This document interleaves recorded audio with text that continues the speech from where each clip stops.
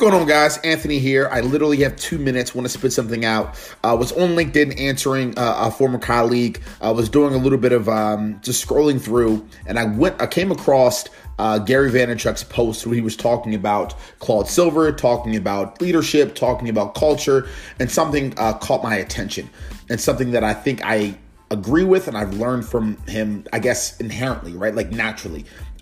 One thing he talked about is a lot of brands try to push the narrative of what culture means, right? Push their values, push their core perspectives, push the personalities and the conversations that they want their employees to have within the confines of those four walls.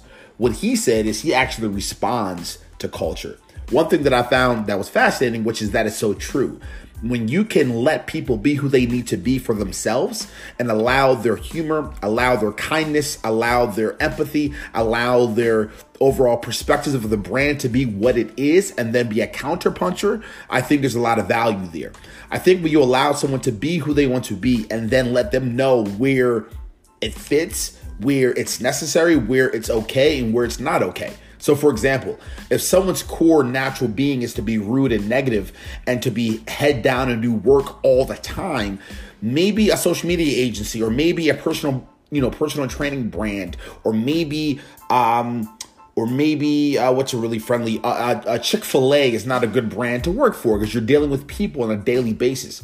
Maybe a tech company where you can sit in a corner in an office and code all day and not talk to someone is more your strong suit because of that personality trait that you have. It does not mean you're a bad person. It does not mean you're a great person. It means you are who you are. And I think as a brand, if you can try to react, right, be a counterpuncher to things that are occurring on a day-to-day basis within your business and again, extract those that don't fit, add those that do fit. But again, at the end of the day, allowing everyone to be their core selves, I think a couple things are going to happen. Number one, they're going to respect you for that because most brands try to change who they are. Most brands try to make them put on a mask, if you will. Number two, they are going to just naturally do things at a much higher clip, right? Their eagerness, their energy, their excitement to be in the brand is going to be high because they're going to look around and they're going to see people they not only get along with, but they're going to see people at their most natural, authentic self, and they're going to respect that.